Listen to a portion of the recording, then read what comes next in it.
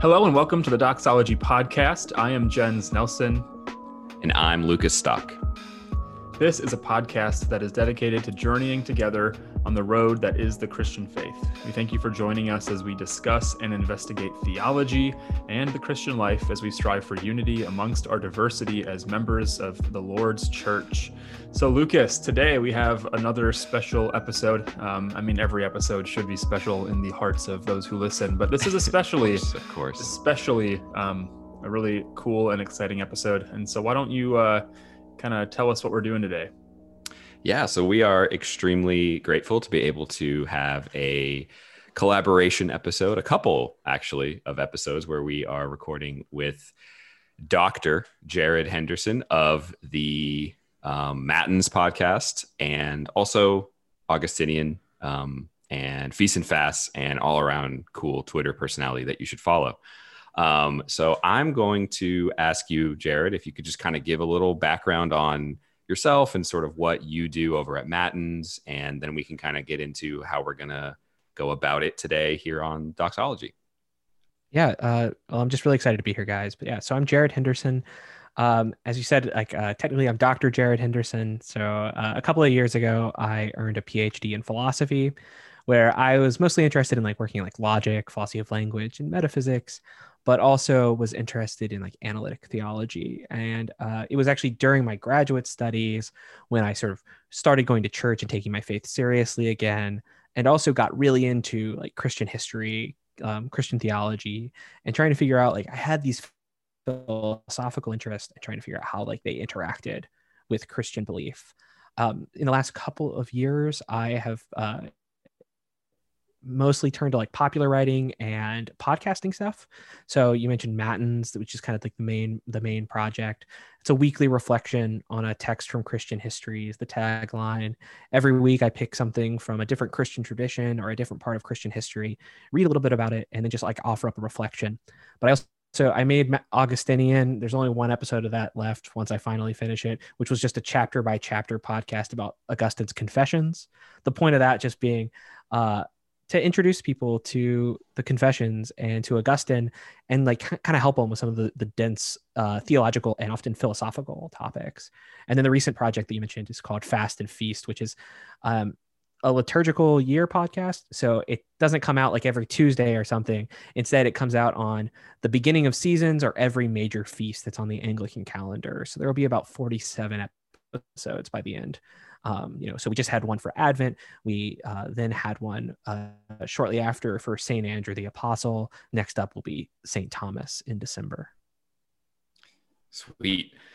We are really excited to have you on the Doxology podcast for what's probably going to be a really exciting conversation. We just recorded something else, and it was a lot of fun and definitely just an all-around good time. So I'm looking forward to this. So for those of our listeners who are not familiar with Jared, and especially Matins, the way that a typical, and correct me if I'm wrong, the way that a typical Matins episode goes is, like you mentioned, reading from whatever selection for that episode, and then reflecting back on what has been read. So we're going to sort of adapt that to do our own little spin on it, where we have all ahead of time read John chapter 11, which is a little long. So instead of reading the whole thing, we're going to kind of just talk through it. And we're going to offer up our own reflections to each other and to you, dear listeners, and kind of just work our way through the text of John 11 and explore what it is that it has to teach us. So we are, I believe, all kind of referencing the NASB version. There was a little bit of talk of how we would do that. We're going to, like I said, not read the whole thing. So Jens, could you maybe just summarize John 11? For sure. For those who either haven't read it for a little bit or, just want a little refresher course. Yeah. So Jesus and his disciples are sort of, I guess more or less approached, and he learns that a friend of his is dead, or is at least dying And as Jesus sort of delays his journeying to Lazarus, Lazarus perishes, and as he arrives there, everyone's really distraught and sad and upset, understandably so. And Jesus is overcome with a number of emotions. This is, I guess, the if you ever went to like Awana or like any sort of like I'm trying to think of where I remember doing it because I didn't do Awana, but like there's always like a trivia of like what's the shortest verse in the Bible, and the answer is Jesus wept, which is where this is from. That Jesus weeps at the tomb of Lazarus, and then maybe you know or maybe you don't, but Jesus actually more or less resuscitates or resurrects Lazarus, and then some people are really upset about it. So I don't know. That was like a really quick flyover, but that's like maybe highlighting the main points. Is there anything I missed? No, I don't think so. We see some figures that we get to interact with in other parts of the Gospels as well. Lazarus is the brother of Martha and Mary, who feature in a couple other important Gospel stories. But I think that kind of sums up the general bullet points of sort of what's happening here. So yeah, I think why don't we allow Jared to kind of kick off our reflection conversation on what's going on in this text and what kind of stands out as significant. Yeah, cool. So I think that there are at least two main points that really stood out to me here. And I think maybe my reading of this is a little bit colored by the fact that we Anglicans are celebrating Advent right now, or we're observing Advent, because Advent is a time where we're often wondering when Jesus is going to come. There's this sense of longing and waiting. And one of the things that always stands out to you when you read John 11 is that Jesus takes his time. So he tarries, right? So he's waiting, and even though clearly he's upset, like he weeps when he sees that his friend has died. This friend that Jesus loves, and it's a very explicit statement of his love for Lazarus. And it's always something I wrestle with when I try to figure this out. There are hints though in the text about like why Jesus would wait, and one of the things that's mentioned is that by doing so, we actually bring glory to God. Like that, this whole event is going to be something that glorifies God, and we can talk more about what that is. But the second point that I think really stands out, is about Thomas, and I think Thomas is an apostle who often, at least when I was a kid, we always referred to him as Doubting Thomas, because doubt was the worst thing you could have. And it kind of colored your reading of him the whole time. But in John 11, as Jesus is being like preparing to go, Thomas is the one who says, "Let us also go so that we may die with him." Right? And it's that this fact that Thomas is just in it, man. He might have doubted at some point. We all know the story, with the waves, and we all know the fact that Thomas, after the resurrection, Thomas is the one who actually wants to touch the wounds. But and so we always think about this as Thomas, the one who needs help with his unbelief. But here it seemed that Thomas, he was ready to die.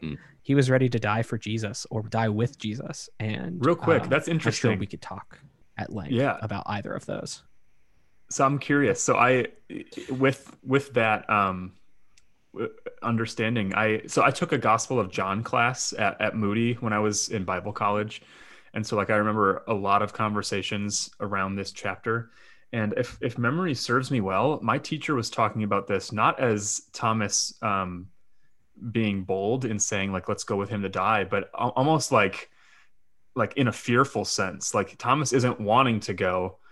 He's almost being sarcastic. Like, all right, well, I guess we're going to go too and die with him. So I'm curious if there's even what warrant there would be to interpret it that way, as opposed to the way that you've interpreted it. Because up until then, I had read it in the same way that you had, that like this was evidence of him being bold in his faith and wanting to go and die with Christ. But again, if memory serves me well, in that class, Dr. Peterman was saying essentially that he was actually being a little bit like tongue in cheek and was more unwilling to go, but went reluctantly, I guess. I don't know if you've ever heard that. I had never heard that before. And I guess, I can kind of see it because there's first this like misunderstanding where they think that Lazarus is asleep because Jesus says that Lazarus has fallen asleep. Then he clarifies like Lazarus is dead. And then he says like, I'm glad for your sakes that you weren't there and you may believe. And then Thomas says to his fellow disciples, let us also go that we may die with him. And I can kind of see it. There's a bit of like dramatic irony or something kind of in the background, which might suggest that there is more to this than simply like a literal reading. I don't know how convinced I am by that reading. I imagine other people know the Gospel of John significantly better than I do, but when I read this, I was pretty convinced it was Thomas being kind of committed, in part because the disciples seem to be fearful. Like they seem to know that if Jesus goes back to this place, he may be stoned. Yeah. And how warranted is sarcasm when you actually think there's a real chance that you'll die? Yeah, that's a good point. I don't know. Yeah, I really like the tie to Advent, whether it's something we would notice in another time of the year or not. I think that there is a lot there to reflect on just what, whether it's through the mindset of Advent preparing for the birth of Christ or whether it's elsewhere, this idea of, Jesus taking his time to get to where he's going or what he's going to do. And for me, sort of one of the things that stuck out to me is when he finds out that Lazarus is sick, he says, this is in verse 4, Jesus says, this sickness is not meant for death, but is for the glory of God, so the Son of God may be glorified by it.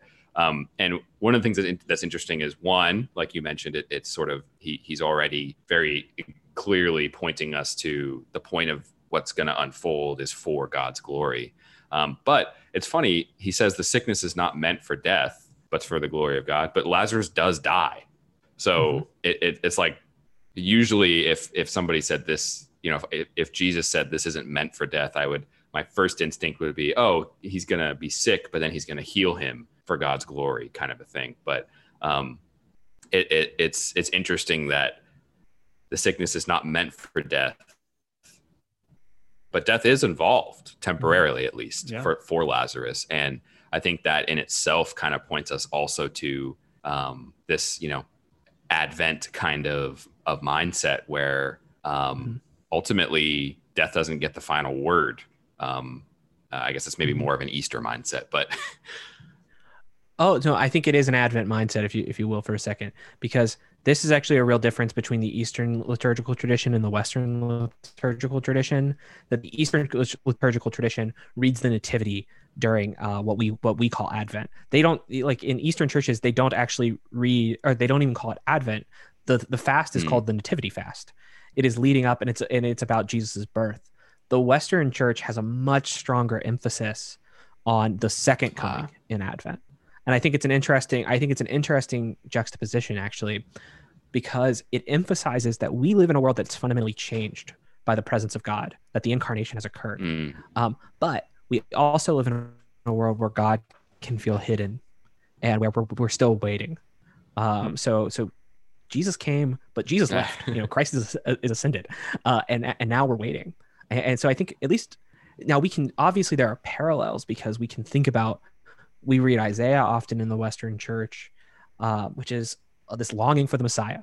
And we see the fulfillment of parts of Isaiah in Jesus, but we also see this further promised fulfillment, this final consummation of it all. But it brings up this kind of theological issue that lots of people have. And like, I struggle with it sometimes, which is just like, why does God wait? Especially when there's like so much pain. Right. So this is also a passage that seems to hint at this sort of what in philosophical terms we used to just call the problem of pain, figuring out why doesn't God just fix things now? Yeah, and that actually like ties in really well. So Oh, sorry. Oh, go ahead. Okay. Sorry. Yeah. No, you're good. That ties in well, actually, to what I was thinking. In verse 3, um, basically, where she says that, Lord, the one that you love is sick.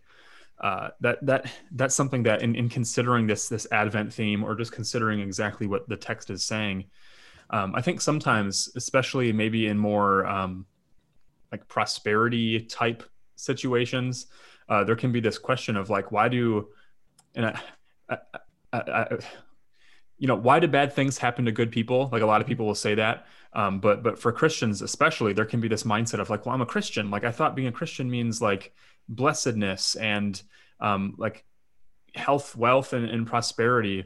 And so obviously I'm not somebody who would hold to the actual prosperity gospel, but I know that there are people who, even if they're not in that world, they might still think they might function as prosperity believers.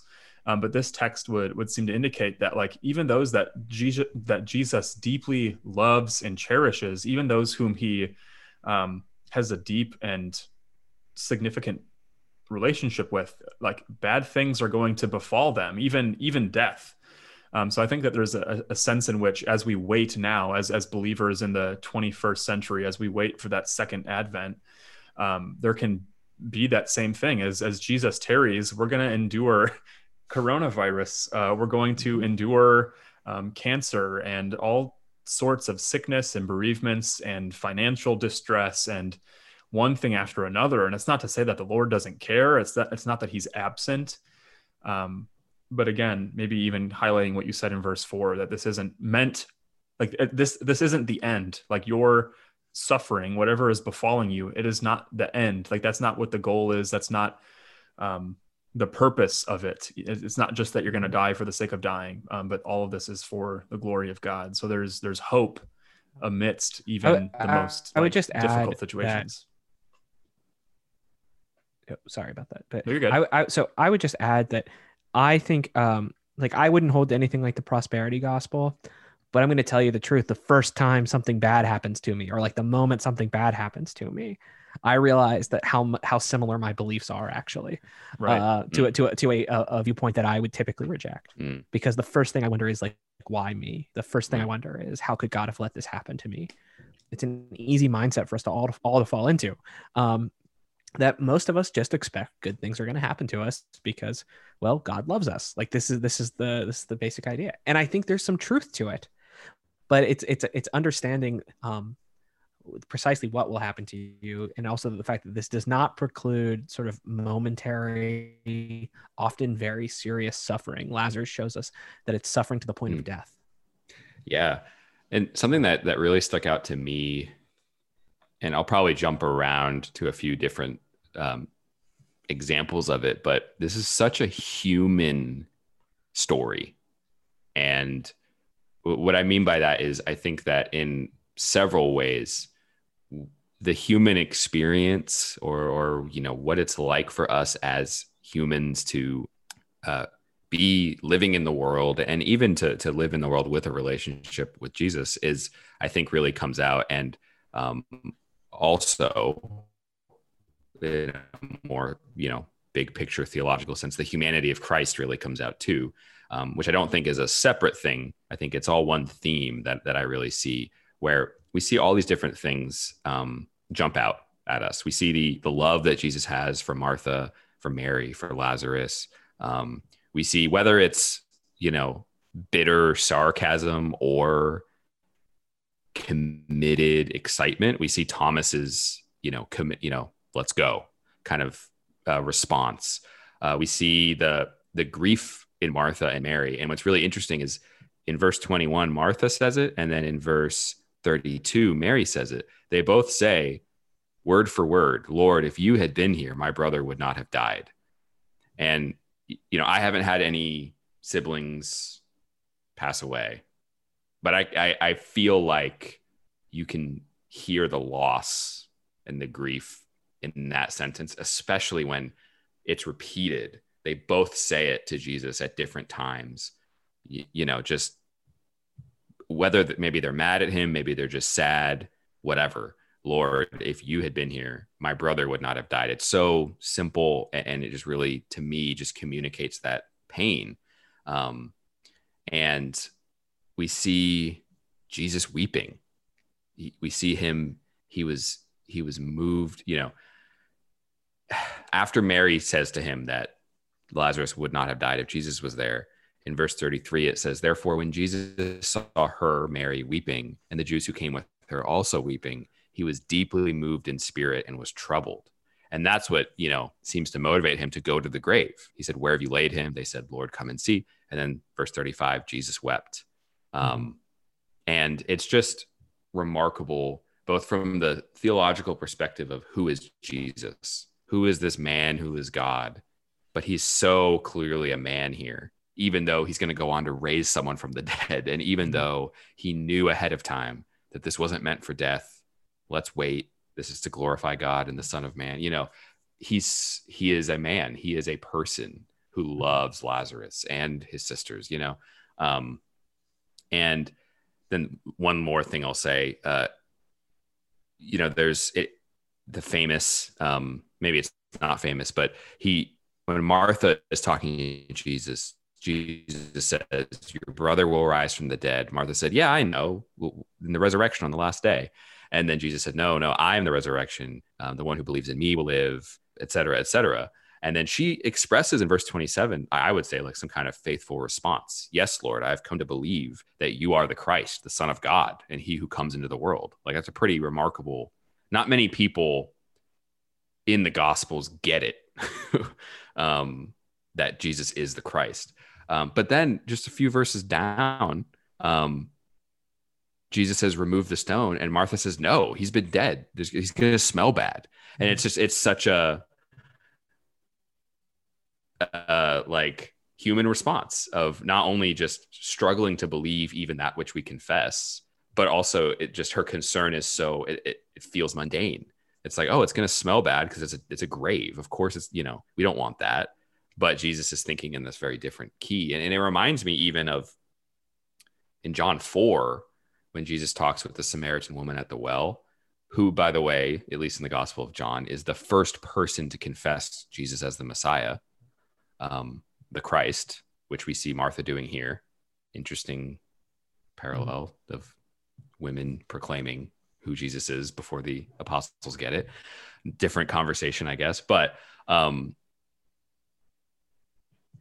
Samaritan woman acknowledges who he tells her who he is. She acknowledges it, and then he asks her about living water, and she says, "Oh, I'd like some living water. I don't want to have to draw water at the well." And instantly, this faith person who has expressed this faith in who he is, instantly has this very mundane concern over getting physical water. Martha has this mundane concern over the smell of a dead body. And it's this human sort of, I don't know, human, all too human is what I think when I read this, of just like, yes, you're the Christ. No, the body's going to smell bad. And she doesn't get what he just told her. And it's just, I think such what, whether we're talking about Martha or Mary or the disciples or Jesus, we see all of these very, very, I think, relatable expressions of human emotion and experience that I think probably everyone has some kind of experience that would correspond to someone in this story. I think in some way, like we've all felt that pain, whether we've experienced that loss firsthand or just lesser forms of loss that maybe aren't as permanent, but we've all felt the loss of a relationship in some way, I think. And I feel like that's just what really stuck out to me, was just how easy it is to find ourselves in this story because of the very human character of all of the people involved. Do you think it's significant that the one perspective that we don't see a lot of actually is Lazarus? So Lazarus never says anything, right? Lazarus doesn't say thank you, right? And you imagine there's obviously something that we don't get the full story, but Lazarus never speaks. And yet, and I wonder if sometimes, like I go back and forth on what could possibly explain this. Sometimes I think it's just that Lazarus in some sense is a type for what we are going to experience later on in the general resurrection. So, and we don't know what that's going to be like quite yet. So he sort of is a shadow of it for us in the stories of the gospel. Other cases though, I just really don't know what to say. Well, the fact that he had to die twice. I mean, like Lazarus died twice. Like what I wonder what that was like. I like the image of him when he comes out of the tomb. We're told, like we would expect, that he's bound in the, like we'll see Jesus being bound in the burial clothing in the way that they would bury people, but he's bound hand and foot, and his face was wrapped up with a cloth. And I'm just like I like, if he's bound hand and foot, I can't imagine it's easy for him to walk. I can't imagine, as he's like stumbling and tripping out of the tomb, like he probably can't see very well because of the cloth on his face. And like, who knows what he's aware of when he's in the grave for 4 days or whatever Martha says, like just how disorienting it must have been I'm sure he had a lot of thoughts that he probably shared, after we leave the scene. But it is a very interesting, just what is his silence telling us almost, because I've never thought of that. Because so often in the Gospels, there's actually a familiar kind of cadence to it, right? An unbeliever or someone who is not convinced but is willing to come to Jesus, or doesn't quite understand but has heard good things, goes, experiences a miracle, and then often wants to confess him as, if not as Lord, then as at least like a miracle worker, right? Like at least there's something there that they hear about signs and wonders. Lazarus sees basically the most dramatic of signs and wonders, and then we hear nothing from him. It just makes me hunger to hear what Lazarus was thinking. Yeah, and it's funny. I just, even as you were, this is not fleshed out because it literally just occurred to me. But so Jesus talks about the sign of Jonah. Jonah is in the whale for 3 days, and we know probably that's pointing forward to Jesus, who was in the he was in the grave for 3 days, and yet came back. God delivered him, etc. But even Lazarus kind of fulfills that sign in a way too, because Martha says he was dead for 4 days. I could imagine, depending on how you count days, if he died, maybe he wasn't buried until the next day because he needed to be prepared, or and so maybe he's been in the grave for about 3 days too, and we see this like a type of us. And maybe also, and I think also definitely a type of Christ, who would undergo the same experience of burial that Lazarus went. He didn't die in the same way, but and just the connections between this is kind of like the sign of Jonah that Jesus points the Pharisees to. I think he's talking to the Pharisees, almost like recalled into the present for the crowds who are watching. And we are told that many who saw what he had done believed. And I think that is a really, dramatic is definitely the word for it. Just to be there either as Lazarus or one of his sisters or the disciples, but even just an onlooker who came to comfort, someone who lived in your town who you might have known as a kid whose brother just died, and then you come face to face with God in the flesh. Like, I don't know. I'm curious. So like when I've read this before, we get to the part in verse 33 where Jesus is deeply moved in his spirit and troubled. Some translations say angered. Obviously in 35, Jesus weeps. So I'm curious, and this is something that I remember, again, in the Gospel of John class, we talked a lot about. What is it here that is deeply moving Jesus in his spirit? What is it that is deeply troubling him or angering him, depending on the translation? And why did Jesus weep?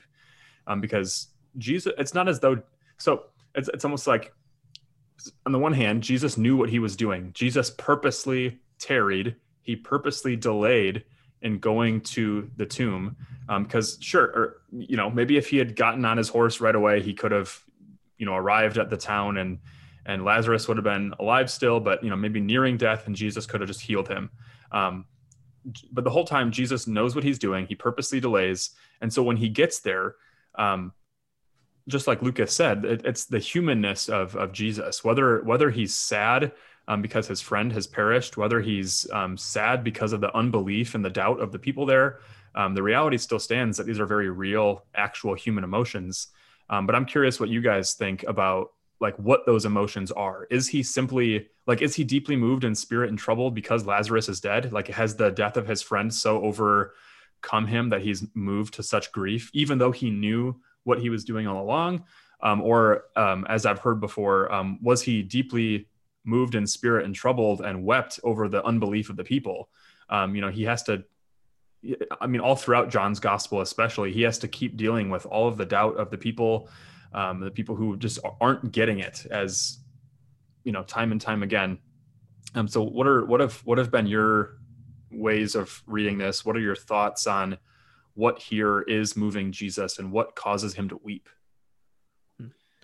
I don't think it's the unbelief, because he hasn't told anybody else what he's doing. He's told the disciples it's for the glory of God. At this point, he's told Martha that he is the resurrection, that her brother will live. He hasn't told Mary that yet.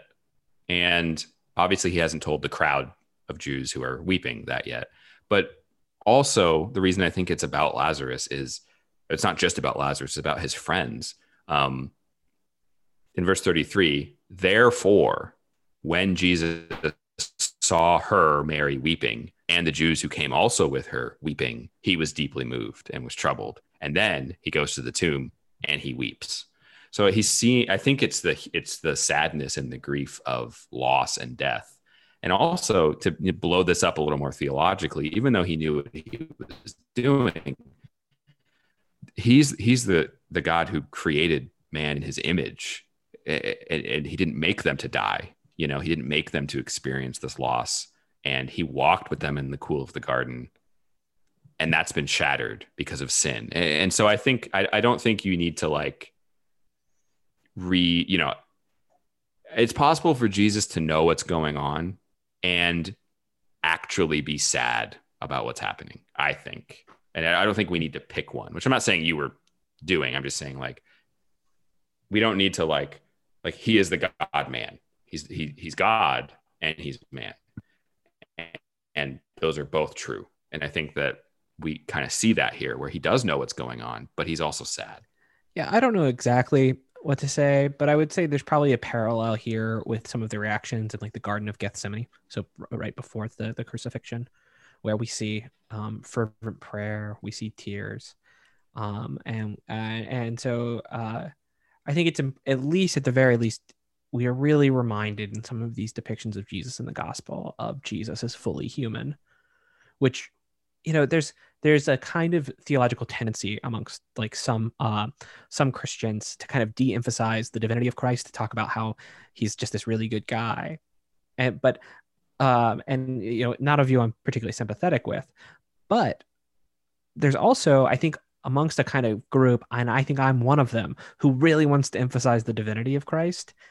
Oftentimes you can do that by selling short the humanity, and the sort of scandal of the incarnation is this full divinity and this full humanity, and a story like Jesus weeping at either the unbelief or the death of Lazarus right before this resurrection just confronts you immediately, and it's you have no choice but to confess Jesus as both fully human and fully divine, at least in this case by emphasizing the humanity. Yeah. I have nothing.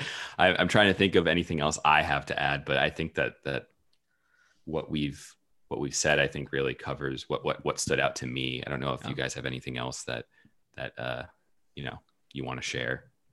So I do want to mention one last bit, because it's easy when you read John 11, I think, to start ignoring everything at about verse 47. Which is where the narrative turns and it goes to the sort of chiefs and rabbis who are then the Pharisees who are going to react to Jesus, because this kind of feels like a narrative bridge that's then going to get us to the plot basically of the crucifixion. This is how it kind of, we have to see the rumblings, right? You have to, any good narrative eventually cuts to the enemy or cuts to the bad guy, and he mentions some stuff. But I think that, and like, sometimes we have to remember that, like, we're Caiaphas here. Like, if we're ever finding ourselves in the story, and there's always a danger of identifying too much with one character in the story. But I think part of the riches of the gospel is that often you can find yourself in many different parts of it, and it's one part of the lesson, one part of the way that God speaks to you there. Oftentimes, when we are presented with uncomfortable truths from God, and a man coming in, this resurrection, these are uncomfortable truths if you haven't been able to fully confess Jesus as Lord. And it sets off these terrible events. But just thinking, it's something I've been trying to think more about. Just when I think God is trying to speak to me, when I think God is trying to tell me something, am I confessing? Am I a Martha right now, who is this really great sign of faith, or am I a Caiaphas, or am I, somewhere in between? Am I a Thomas? Yeah. Well, I was thinking sort of along those lines, what was it like to be Lazarus, to be the one that was brought back from the dead? All of the myriad of questions I'm sure that he would have faced from his friends and the people that live with him. But if you read a little bit further, I didn't read all of chapter 12, but there is this decision to kill Lazarus as almost to like, all these Jews, all these, the people that would have been under the high priests and the scribes and the leaders, they're deserting that to follow Jesus. And so there's like this movement to get Lazarus killed. So what was it like to know that, you didn't necessarily ask to be raised from the dead, but you've this miraculous thing has happened, and suddenly you're this, like, you've got this big target on your back. And so to think about that, even as Christians living in this world, in America, we have the wonderful blessing and privilege to not face much religious persecution. But our brothers and sisters around the world, for professing Christ, for even though we haven't tasted the resurrection yet, we've been given new life. We have this new identity, this new role to play in the world. And so to have that crosshair on your back, so to speak, I think even that, when we think about, even if the text doesn't say it, we can a little bit at least imagine what it was like to be Lazarus, to have gone through this, and to now be a target. But I think it would help us to empathize a little bit more with our brothers and sisters around the world who do in fact face real persecution for their faith, for their confession that they have made. So that was just kind of one of the last thoughts that I had as this chapter is rounded out. Mm-hmm. Yeah, in chapter 12, we see the scene, the famous anointing scene, but Lazarus is actually reclining with Jesus. And I just think of this sort of, even as in the face of persecution, which is not something I can relate to, really. This isn't my experience of being a Christian, but the comfort that Jesus can offer, and the tremendous faith it takes to kind of have that posture with the Lord. Yeah. Yeah. I mean, it's funny. I totally forgot that anybody wanted to kill Lazarus. And as I'm hearing those thoughts, I'm thinking back to what we said earlier, like Lazarus being a type of us in the resurrection we experience. Like, we've been buried and raised by Jesus in baptism, is what Paul says. And so we, for believers in Egypt or China or wherever else, to basically, they're doing what Lazarus is doing. They're saying, I was dead and Jesus raised me to life. And that's what gives them the target, because, if we were to distill down, what we're doing as Christians, we're proclaiming that through Christ's resurrection, we have been raised, and Christ has done that for us. And that's kind of what puts the target on the church's back, is its confession of its experience of dying and being raised to new life with Christ. And I think that's a really powerful, like you said, way to rethink our own place in those parts of the world where we are blessed without having to be afraid of being Christians, to better think through and empathize with our brothers and sisters who don't share that blessing at this stage in history. And man, I don't know. This conversation has really made me just like Lazarus a lot more as an example and a lesson in so many different ways that I've just never thought of before. It really makes you wonder actually why we just never see, in the Anglican tradition, we often name our churches just after saints, right? I've never seen a Saint Lazarus' church, maybe because Lazarus with the possessive is hard to pronounce or something. But man, he totally deserves it, because he's one of the first to experience the resurrection of Jesus directly. And this promise being given to us. Lazarus is great. I guess again, I just wish we got to hear more from him. This is more just conjecture and theologizing now, but Lucas and I, a couple of months ago, we had an episode on the Marian dogmas within the Catholic tradition, and one of those is the bodily assumption of Mary. So just off the top of my head, as I think of that, a little bit ago I alluded to the fact that Lazarus died twice. So he died somewhere in this passage, and then theoretically would have died again of natural causes. But I wonder if there's ever been a tradition that has assumed that Lazarus would have been bodily assumed, that if this was a precursor to the resurrection, so he wouldn't have been able to die again, or if this was just some sort of miraculous resuscitation that was distinct from what we as believers will experience in the resurrection. Curious about that, but I don't know if there's answers. I don't know anything, but that is actually a really interesting question. Listeners, it is your duty to figure it out. Right. Yeah. I want to plant a church called, Church of Saint Lazarus, the twice dead or something. No. All right. Well, I mean, I think that about wraps up this really magnificent chapter in the Gospel of John. So I think on that note, we'll kind of transition to wrapping up. Jared, thanks again so much. Wait.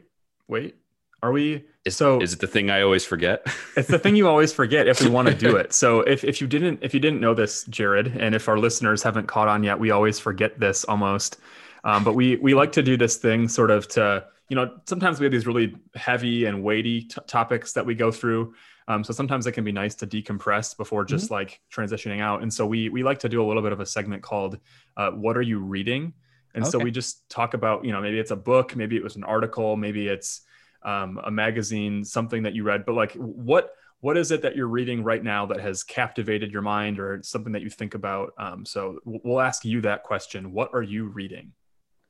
Oh, so right now I am reading, oh man, I wish I could remember the author. I'm reading this new Herman Bavinck biography that was published in 2020. The James Ellington? Is that yes, that's it. I'm reading this. I'm not very far in yet. But I've really enjoyed it, especially because the author goes at the very beginning and talks about this kind of problem of being a biographer for Bavinck, who is often characterized as having sort of there's two Bavincks. There's the Orthodox Bavinck and the modern Bavinck. And previous biographers have always kind of held them in opposition. And one of the theses of this biography is actually there is no distinction between Bavinck, and it raises a lot of interesting questions about sort of being a confessional or Orthodox Christian in whatever age you're in, right? And figuring out what we can do.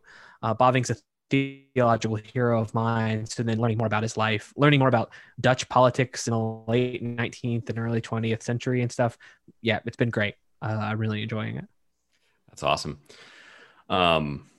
I picked up a book by an Orthodox theologian named Sergius Bulgakov, who I've been meaning to read for a while now, but I've just never picked anything up. But I figured this break between semesters was as good a chance as I'm going to get for a while.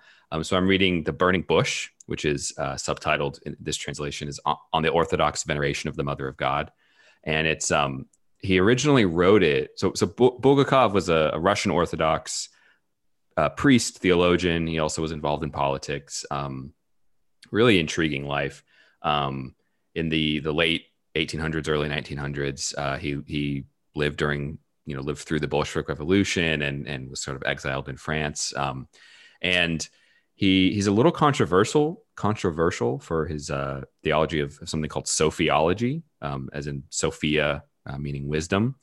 And I don't know enough about what that is, especially in the way he formulates it, to be able to speak to why that's controversial. But his articulation of divine wisdom has come to be controversial. But this is a really fascinating book where he originally set out to refute the Immaculate Conception, because the Orthodox don't affirm the Immaculate Conception. So that was his goal, was to kind of refute the Catholics on that.